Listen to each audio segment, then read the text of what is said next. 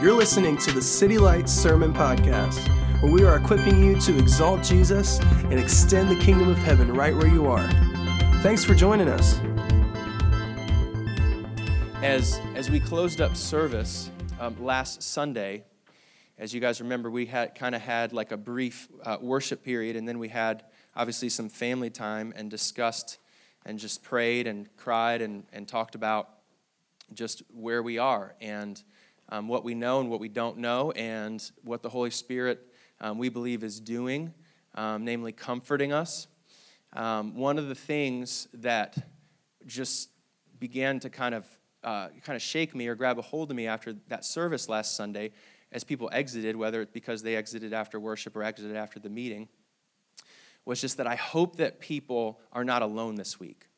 And I think that was from part of the Holy Spirit and the applications that we looked at Matthew 5 of comfort, is that our comfort is a provision, and that provision this week, for me, and I know many others, has looked like people. Chris Armfield's friend, Adam Greenfield, who kind of flew in for this last weekend to help us kind of walk as a congregation, just being somebody that is a leader, but then from an outside perspective, was just so helpful for me with just this. Honestly, all the things that he offered was wonderful, but one of the things that meant the most to me was he would stop certain conversations, for me personally, and he would just ask the question, "How are you doing?" And it's funny because a lot of times you don't know the answer to that question until somebody asks you. And there's a ministry that's offered. It's like the ministry of listening, that when somebody gives you a platform to speak, all of a sudden you have to extrovert it, and the process of healing starts to take place in rapid ways that wouldn't have happened if somebody didn't ask you that. And we all overestimate, I think, the power of internal processing, but we can't underestimate the power of external processing, and that's having somebody beside you that gives you a minute just to share where you're at and is okay exactly where you're at. And to me, that's no less than the power of the Holy Spirit. That's my prayer, is that as we continue to walk through all types of life and all types of season, that we would not walk through things alone, and that part of his comfort is not just pie in the sky, he's just going to wave a magic wand over us, but there was a comfort for me when I walked into that elders room and saw the faces that we were just listening to just now, of not necessarily knowing the answers, but knowing who I was with and who I could trust and who would listen and who I was going to be listening to. And that is, I believe, some of that provision. This week has been a heavy week. This week has been a don't know what to do week. It's been a staring outside the window, glazed eyes sometimes week. It's been, I don't even know the things that it's looking at like the soccer game that I coached last Saturday, and usually thinking, I should be enjoying this. This should be this and this and this and all the types of things that last Saturday was, but all of a sudden this Saturday doesn't feel quite like last Saturday because somehow my glasses are different from looking at this event. And it's not just on Sunday, it's all the things. It's all of the moments in time that we're constantly processing. But we know we're in good hands, and we know the Comforter is doing things that even people beside us can't do. And we know that he uses all things. He can use all things, and he is working in all things for good and glory. And I've just found this week, it's interesting that I call it a thin place. I just feel like my control, my sense of entitlement, my sense of self-comfort and coping mechanisms don't work as well this week. And it's not to celebrate in the midst of mourning, but it does recognize that God is close in our time of need. And when we're in an I need you week, he's in an I am type of week. He's in I am your healing type of week. I am your peace kind of week. And I've always been those things, and it's funny how he wouldn't wish this on any person. He wouldn't use brokenness in a family or in a church to teach any sort of lesson, because he's not a masochist and he doesn't teach with tough love. That's not the brand standard for the kingdom of heaven. But in those circumstances, I feel like we draw near to him, and the distance between us and him becomes thin. It was the Thursday night worship service time that we gathered, and everybody was invited. And I apologize if you didn't get the notification or the invitation. Prayer continually is open on Thursday night, but specifically we gathered for all those that were able to come to worship. And it was just a close and powerful time of the Lord. It felt like we weren't talking about thoughts or ideas or theology anymore. There was zero religion in the room, and it just felt like God was encountering his people. and touching us and meeting us face to face. And that's not because he's not willing to do that all the time. I think it's just because in times like this that our defenses get worn down. And so if you're just gathering with us and you don't, maybe this is your first Sunday and you're like, well, this is an interesting Sunday to come and visit. I want to tell you that you're welcome here. And the reality is that you don't have to have been here last Sunday to know that there's trauma and crisis in the world. You know, like you could, every time, I'm almost conditioned now, like a Pavlov's, when I pick up the phone, I'm like, well, I wonder what CNN's going to say to me next. You know, I wonder what school is going to have a shooting or what, you know, racist expression that the community is going to, you know, walk through. Or I wonder what, you know, awful crisis or war or famine or trial is going to happen, because it doesn't mean, you know, you don't have to be part of the church or not part of the church to know there's trouble in this world and travail in this world. And so if you're new to church or you're like, I don't know what I think about church or what I think about God, I mean, I'd rather tell you now than have you learn later. Like, trouble doesn't stop at that front door. The one we turn to in times of trouble, hopefully, is what we encounter as a family. But the trouble is part of our process. There's on all walks of life, there's a reigning, is what the Bible says, a troubling and a chaotic and trialing time. So this week, as I always do, to whenever I want to make good decisions, is talk to Kyra about what we would talk about this morning. She and her friends have read the Bible all the way through in the last 2 years. They actually just finished up with Revelation. So she's a real smart cookie. And just very enamored by the Scripture, which I think that's the only reaction and response that you have. And so I was thinking, should we look at an epistle like a 1 John or 1 Peter, like the love of 1 John, or, you know, kind of the hope and the faith and the encouragement of 1 Peter. And without even having to think about it or deliberate, she automatically said, you need to go look at Nehemiah. She said, in all the books that I've looked at in terms of how the Holy Spirit touches us in broken places and in times of upside down and inside out, and I don't know which way is north, she said the voice of Nehemiah in the time of trouble is a powerful voice, and really, she said, a reflection of the Holy Spirit. As you guys are in Nehemiah 2, and we'll start to read the scriptures in just a moment, Nehemiah actually means comforter. And as we looked at last week in Matthew chapter 5, or if we were to go back way far back in the series to Believe in John 14, where it says, I'm going to send you a comforter. A lot of times the Old Testament is a reflection of the New Testament in the sense it's an allegorical visual picture of heavenly realities. And as David can almost show us an allegorical picture of Jesus, or Noah can show us an allegorical picture of salvation, Nehemiah in many ways can show us a dim reflection of who the Holy Spirit is in our life. The Holy Spirit is a comforter, and Nehemiah's name means comforter. And he is tasked in the time of brokenness and trial to respond and to act and to build the walls of Jerusalem. And so I'm going to be looking at Nehemiah chapter 2. But I just want to set up this context here before I read some of the first passages of that chapter. And so this is the latter-most historical book, along with like an Ezra in the Bible, and it represents a time of captivity when the people of God were nationally under bondage and slavery, first by the Babylonians and then by the Persians.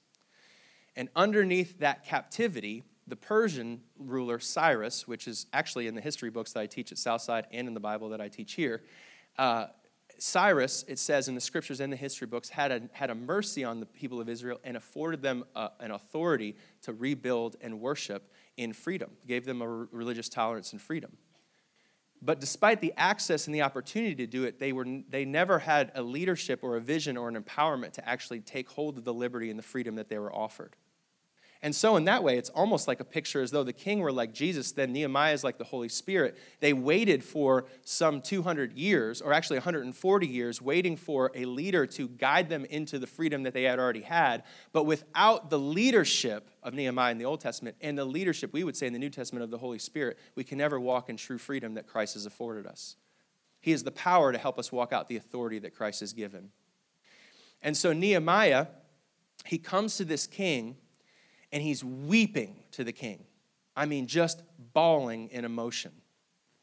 And the reason why he's scared and troubled is because picture the most dangerous neighborhood you've ever been in before, and then picture your family, your wife, your kids, your mom, your dad, your uncle, your babies, and then picture you being in a house with a door that had not only a no lock, but had no door whatsoever. This is the level of insecurity that the Jewish nation is under. Israel, the people of God, are in a place of brokenness, disarray, and really, at the deepest core level, a lack and loss of identity. I don't even know who I am, and I don't know who my God is. My heritage is lost. My family and future is stripped away. I don't have any type of future, let alone present, in understanding where to put my feet. And Nehemiah comes to the king, and he comes weeping to this king.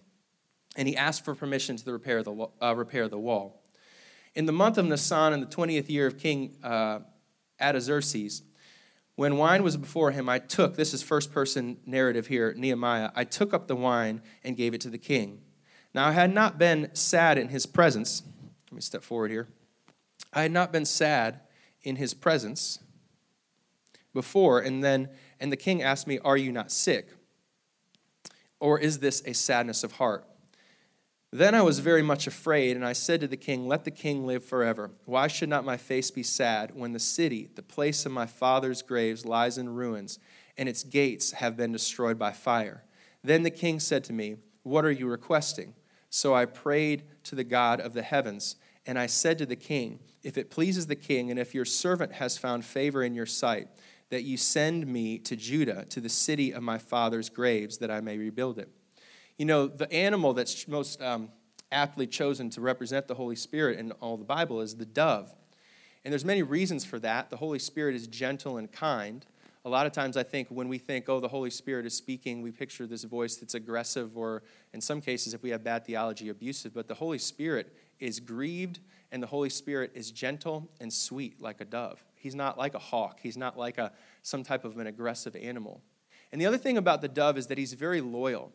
The thing that they've studied about the dove is that the dove would have a partner, like a turtle dove, let's say. And if that dove were to lose its partner, the second dove, the partner dove, were to die, then the first dove would wait and continually come back to the place that their partner had died. That's how loyal the dove, which goes forward to represent the Holy Spirit, is. And so when the Holy Spirit goes and he weeps in front of the king, we get this picture that really comes from Romans, which talks about the Holy Spirit, and it'll be on the screen here. The Holy Spirit is an intercessor, and he groans over his people. You know, the Holy Spirit is a person. He's not just like a Luke, may the force be with you kind of person. The Holy Spirit has all kinds of emotions. He can be grieved, he can be jealous, he can be sad. The Holy Spirit can be angry, just like the Father and Jesus has emotions, just like we're built with emotions. He can weep. And Nehemiah shows us what the Holy Spirit is like in his persona by weeping, and shows us furthermore in his weeping how much he's not weeping for himself, but weeping for his bride, or weeping for his partner, or weeping for the one he's committed to, which is Israel, the family, the nation of Israel, which represents his people. Once betrothed, always betrothed is the nature of the Holy Spirit. One emotion, though, that you'll never see within the Holy Spirit, it's only an emotion that humans have, but something that the Holy Spirit does not have. And Holy Spirit does not ever practice apathy. You know, I've heard a quote before that love, the opposite of love is not hate, it's apathy. It's just not caring. The Holy Spirit has all types of emotions for all types of seasons, but the one thing that the Holy Spirit never says is, I don't care. Because the Holy Spirit grieves in all of our losses. In the triage of life, in the emergency room of life, when you're waiting on the other end of a 911 call, your Holy Spirit, the Holy Spirit, is the first responder in every crisis situation. And he comes with an understanding of not only present but also future, and he knows the situation, and he's not just there to be an innocent, apathetic bystander, but he is crying the tears that Israel should have already been crying. At a time when Israel was scattered and broken and didn't even know how much they were hurting, didn't even know when somebody asked the question, how are you doing? Had a kind of dullness of senses. They were so kind of stunned and numbed by some of the things that had gone on for not just a week, but 140 years. No one was able to restore and call back Israel towards the original heritage. The Holy Spirit in Nehemiah went to the king and wept. This is our Holy Spirit. Wept and not a pity weep either. He's not a weak, his meekness is not weakness.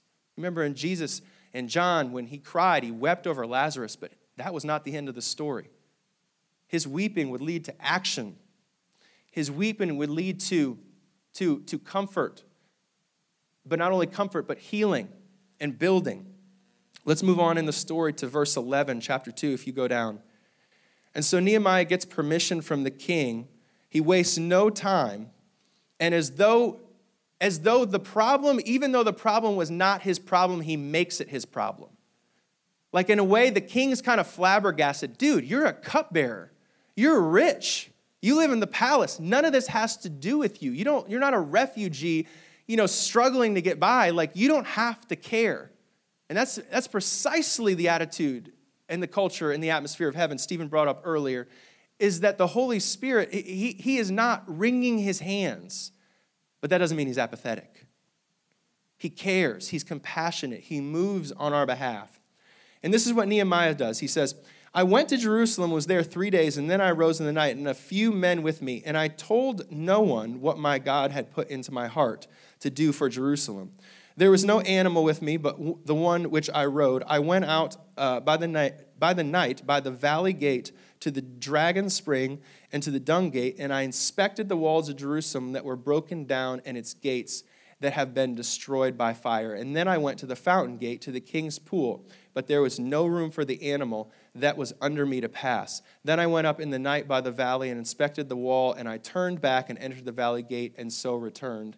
The Holy Spirit, the heading in my Bible says, went on an inspection reconnaissance mission. He was a builder looking at the dilapidated buildings and not just wringing his hands or folding his arms in apathy, but made an inventory of what needed to be fixed. He was an expert builder. He made himself a builder, though he wasn't one. He learned through the process, Nehemiah, the character, learned because he cares about not just holding us, but healing the city of Israel, or the city of Jerusalem and the nation of Israel. He wanted to fix the dilapidated buildings. And so in this case, in our analogy, he's not just in our waiting room to hold us, but as we sit with the Holy Spirit in a situation of physical or emotional or relational pain, he's not just holding us with us in the waiting room, but his presence carries into the operating room as well. He is, the scriptures say, the great physician. In other words, he knows you and your problem more than you know yourself. And there's no set of analysis or observation or you getting caught up to speed in the understanding that you can finally get some understanding on a certain issue or problem. He's already ahead of that. And like a surgeon would know your body better than you know, so your Holy Spirit knows your heart and your soul and your mind better than you know it. And so there's a level of holding that people do. Like I was talking to the serve team earlier this morning, like there's a level of comfort that grandma's cookies bring, and a telephone line that says, how are you? And a person that remembers to just text you and just say that they're praying for you. There's a certain kind of compassion and warmth that comes from somebody mourning next to you. But what the person next to you can never do, what the person that's holding your hand in the waiting room of life, when you get that phone call from the doctor about a bad report, what that person cannot do, though they can walk with you to the waiting room, they can't go into the operating room and doing the work that the Holy Spirit does. Only the Holy Spirit is the master builder. Only the Holy Spirit can help in our time of need. Only the Holy Spirit can actually heal us. And so the process of how are you doing and listening to the response is not nearly as important and significant as the prayer, Holy Spirit, I need your help. To have a relationship with Jesus, as we spoke earlier, if Nehemiah is like the Holy Spirit, that Jesus has rendered and opened the heavens to us. But it says even in Romans that it's only by the Holy Spirit that Jesus had the power to be resurrected from the dead. And as we walk in a relationship with Jesus, it also means that we are walking in a relationship with the Holy Spirit who knows us, who has worked around and taken an inventory of everything that is in our peripheral, those things that we know to worry about and those things we don't even know to worry about. And so just as we would go to the operating room and we would not tell the doctor what to do or how he should intervene, we would trust in the expertise of the building of the Holy Spirit in our life and trust that even while we're sleeping, Scripture says, we read it in Psalm 121 this morning, He watches over us in our sleep. Have you ever stopped to think about the fact that Abraham, who cut one of the most important covenants in all of the Scriptures, when that covenant was cut, he was asleep. God does some of His best work in our sleep, and even if we're not in control and not leading the counseling conversation, He's doing work in our lives, and our job is only to trust and know that He is good. Where does my help come from? The Scripture says, I look unto the hills. My help comes from the Lord. We're thankful for those that hold us and hold our hands, but we need His help. We need His power. We need His authority. We need His guidance. The last scripture we'll look at today, verse 17, and then it says, I said to them, you see the trouble we are in, how Jerusalem lies in the ruins. This is Nehemiah addressing the people of Israel, not the king, not the outside invading territories or the soldiers. He's speaking directly to the people He's trying to help. He's speaking to you and me. He says, the gates are burned. I've made an inventory. But then this is his first sermon. Like if the Holy Spirit were to speak to a city or speak to a church that's in a broken time, in a confused time, this is what the Holy Spirit says to the nation of Israel. I told them that the hand of my God had been upon me for good, and also of the words that the king had spoken to me, and he said, let us arise and build. One of the things I used to tell my youth group, and I think it's pithy, but I think it's true, is that although the Holy Spirit's a comforter, He is not a couch. And the Holy Spirit never leaves anything the same way that He encounters it the first time. He always changes. The Holy Spirit's visitation meets us in comfort, but then leads us in change. And He comes to us in the place of brokenness, but then He works in us in a place of building. And so I remember, it's just actually, I think the Lord's grace this week, that Kyra called me in the middle of the day, just sharing a story of she went to Publix, and a lot of great things happen to Publix because it's like the new town square, I think, and you kind of run into people you didn't plan on running into, and therefore God can use people that, you didn't necessarily foresee happening. And she got into a conversation with this woman who identified her as Rose's mom, which that's to parents like, we know that's kind of the routine because, you sit and spend so many hours next to people at recitals and choruses and games and things like that, and you're like, oh, whose mom are you? I don't remember your name, but I remember you're Rose's mom. And she said, I remember you because your daughter and my daughter were in the same, the same team at the same time when you were in first grade. And she said, how is your husband doing? And my wife, she's just kind of thinking about the week and just normal things and the BOGOs that are going on for Edie's Ice Cream or hopefully Bluebell at some point at Publix. And she said, my husband's fine. That's kind of a weird question. Why? And she said, I just remember that when we were together that one time at this game, that you were talking about your husband and the kidney illness that he was going through.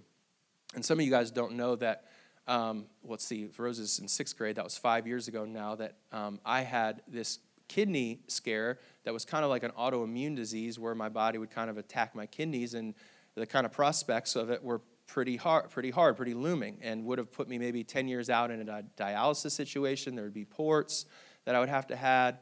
I would have been, out of work, maybe immobile, those types of things. And so it was just a very scary and very real situation. And she said, how's your husband doing? I remember that when I talked to you that one day at that game, that I had shared a story with you that now when our daughters were 2, which would have been, 5 years before that, give or take, that I had cancer and people prayed for me and I was healed. And then I asked you if I could pray for your husband. How's your husband doing? And Kyra just teared up and even teared up on the phone with me and just said, my husband's healed. My husband is recovered. And it's funny because what that woman did for me this week is like, if you ask me that, it's not like I forgot. It was a big part of my story, a big part of my timeline. But the gift that she gave me was the remembrance of it and the feeling. Because think about it, when she brought the story, she didn't know the conclusion. She was listening to the story without the happy ending, and she brought the story without the conclusion to it. And it forced me and Kyra, I think, to sit in that moment and think, I remember what it felt like to sit in a moment waiting on God's provision and not yet having it. And it reminded me of God's faithfulness through the years. I did not, with all of my might, want to pray or worship during that season of my life. That's the last thing that I want to do. You need to get yourself a Kyra, though, because Kyra used to put on the Bethel TV and the worship and the Hillsong, and she just put on the music, and I wouldn't sing, but she would just be singing it at the top of her lungs. And we even saw this week, some of my favorite parts of this week were in worship and in prayer. It's so interesting how the circumstances don't change, but the perspective goes a complete 180 when we're in that place of worship. It is a weapon. It is a weapon that the Lord has equipped us with to go and worship. At the end of this story, which we don't have time to get into, but by the end of this story, there is a full-on revival that happens in the book of Nehemiah through over a process of 52 days, a revival of not just rebuilding the walls, but rebuilding a faith. And one of the responses to that revival is the place of, there's literally a scripture where it says they fell down hearing the word of the Lord, and their faces hit the ground in worship. That was the only response that they could have when they gave an access point to the Lord to just show me who you are. Just show me who you are. I'm not going to make you up and put a theological box around you. Show me who you are. It's funny because in those instances, when you're just on your face before the Lord and you need something, when you really need a provision, it's funny how easily he can access your attention. And for all the talking that we do, we're an equipping church. Our vision is to exalt, equip, extend. I love memorized scripture verses. I love Bible studies. I love, I've heard it said before, you build up a savings account so in times of need you have a checking account to draw from. And my word would be, if I were to look back in a rearview mirror and say, what would I have done the same? One of those would be to meditate and think on Scripture, even though I didn't want to think about it at the time. Having memorized Scripture before I got the kidney disease was imperative for the times that I was within that situation. But all that aside, what I want to say to you, though, is that oftentimes we'll think of equipping as this classroom where we learn something new, or this sermon that we get something and understand something different. The greatest equipping of our life happens in brokenness, and we don't like it. Some of the greatest growing and stretching and faith muscle building and empathy endowing and some of the greatest character building times are the times when we just want to sit on the couch, but God's like, I'm trying to build you right now. And if we're not careful, we can mistake mourning for depression. And we can get stuck on the couch. I remember there's times in college that I would just get stuck on something. And that's the question I would ask. Mourning is about going slow, but it's not about getting stuck. And my question to you this week and to weeks into the future, are we giving access for God to do completely? It's your agenda, God. I'm not here to tell you what to do. I'm here to agree with you, not to get you to agree with me. And I will tell you, no matter where you are and what feelings you have this week, is that God is here to build you and build your faith in this season. And it's important that it's not just it's a literal imperative if either I'll make it or I won't make it through. I remember in college, though, I had this mentor, and one of the things he said, sometimes mourning looks like movement. And at that time, I was just kind of sitting in bed, and I didn't want to get out of bed, and I didn't have the motivation to get moving and do things. And he said, don't mistake mourning for depression. Mourning sometimes looks like movement. It's like, I get this picture of, little Dory in Nemo, and she's in the dark little tunnel, and what'd she say, like when she's going, right? Just keep swimming, right? Like you just have to keep swimming. And you don't have to fake it till you make it. You don't have to pretend like you're stronger than you are, but you do have to get out of bed, and you do have to do the laundry, and you do have to connect with others. I know it's uphill. I know that it's hard, but God didn't come to just let you sit on the couch. He's here to build you. He did not come just to meet you and mourn with you. He's here to move you into glory and grace. And sometimes it's going to be painful, and we can't mistake the surgery, the open heart surgery of the Lord for something that's foreign and bad and problematic. He's moving you and shaping you for a reason. And so I don't know where you are this week. I thought of a couple words. I thought of the word apathy. I thought of the word anger. I thought of the word appetite. I thought of the little c comforts that we use to try and get through things, just make it through things. The Holy Spirit, over all different types of emotions, is interceding and groaning on our behalf because he cares. And he's not like the other advice givers in our life and the other ice cream cones or extra drinks that we take at dinner. He's not like that. He doesn't just kill the pain or mitigate things or avoid things. He gets down into the ditch with you. He goes around the parameters of your life and then comes back to you and says, stand up, arise, and build. I'm ready to build something in you. I'm ready to do something in you. I'm ready to comfort you, to create a comfort that looks like strong, healthy walls of Jerusalem. The thing about it is that, like if we don't go through the comforting process, we get stuck and we never grow. And some of us are like 50-year-olds in our professions and 50-year-olds in our relationship, but then we get stuck at like what we used to do when we were 16 in our coping mechanisms. And so when we're at the top of the mountain, everything's going good, but sometimes when something doesn't work out just right or it breaks or we get disappointed, we go back to this old coping mechanism. And we find ourselves not acting like ourselves. And we find ourselves going back to old habits. We think, whatever, it doesn't really matter in the end, and nothing's ever going to get better. It just becomes this apathetic thing. But the Holy Spirit says in Romans 12, don't be conformed by the circumstance, be transformed by the presence of the Holy Spirit. I'm here to build new pathways in you and grow you in this circumstance, not to run back to other lovers and not to run back to other comforts.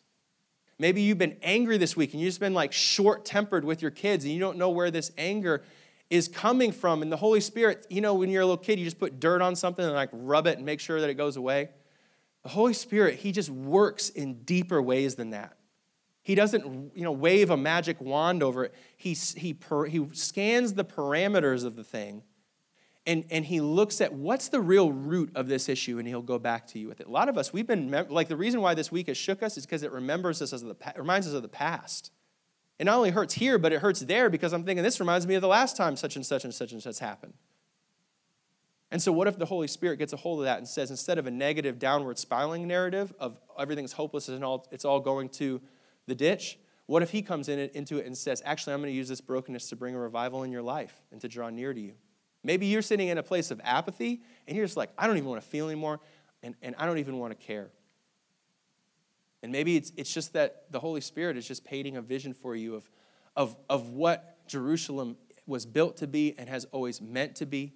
He is a co-partner. One of the things that you would look at, and we might even look at this book a little bit later in the following weeks, but he came by and he would have each person build the wall right in front of their house. So the Cochrans would have their spot in the wall, and the Walkers would have their spot in the wall, and the Baines would have their spot in the wall. We'd all get up in the morning, and we'd go and build our part in the wall. And so maybe God's just saying, look, without the Holy Spirit, Jerusalem was left to its own strength, its own power, which was nothing. And without the Holy Spirit, they literally had access and opportunity to all the means that they would need to rebuild this wall. But for 140 years, nobody could do what Nehemiah did in 52 days. What if you had a faith step with the Holy Spirit to say, I don't know the anatomy of my body, and I don't know the inside of what's down here, and frankly, I'm kind of scared of it because sometimes the things that come out of me aren't anything of what I think's down in there, but Holy Spirit, you're using this to show me some of my brokenness. Will you come along, not only comfort me, but build my life and build my faith? I need, Holy Spirit, not only your comfort, but also your healing. I need your building in my life. I'm going to pray for us as we close, but I really do believe that this is a time that was not orchestrated or ordained in my understanding, but is being facilitated by the Holy Spirit, and it's a time when I really do believe he's going to build this church in the ways that he wants. It's funny when you really think about the fact that, like, when the devil thought that he had Jesus by killing him, that was the exact same time that Jesus took and gained some of the greatest battle and the greatest war ever won. And every opportunity, every obstacle that we ever see in all these scriptures, let alone in Nehemiah, every single obstacle put in the hands of the Holy Spirit instantly becomes an opportunity for his grace and glory. God, I thank you right now that you are just right here. And you are the first responder in every scenario. And you come and you are not worried at all. You're not scared. In fact, you're confident. You care so much. You weep more than we do about our own pain. You didn't need this. You didn't cause this. You didn't cause the problem, but you did come to become part of this family and this solution. And I thank you that you're closer than our closest friends. I thank you for Holy Spirit-inspired moments and the faith that it would require sometimes when those moments are painful and hard to go with you and face the brokenness in those walls, to build the wall that's right in front of us. I thank you that you are just future forward healing marriages right now because you're actually asking us to face the brokenness for the first time. And it's not just an idea or a theoretical sermon. It's a real life scenario. There's no religion in this place. There's no, I know the answer and I'll figure it out. I remember, brother, one time this, da-da-da-da. No, there's just you. That's a good place to be.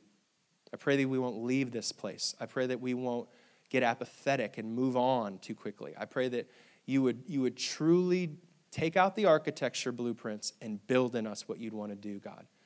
We're agreeing with you, and we are looking to you, and we are seeking you, and we know that in your hands there is fullness of joy, peace, and righteousness. In Jesus' name, amen.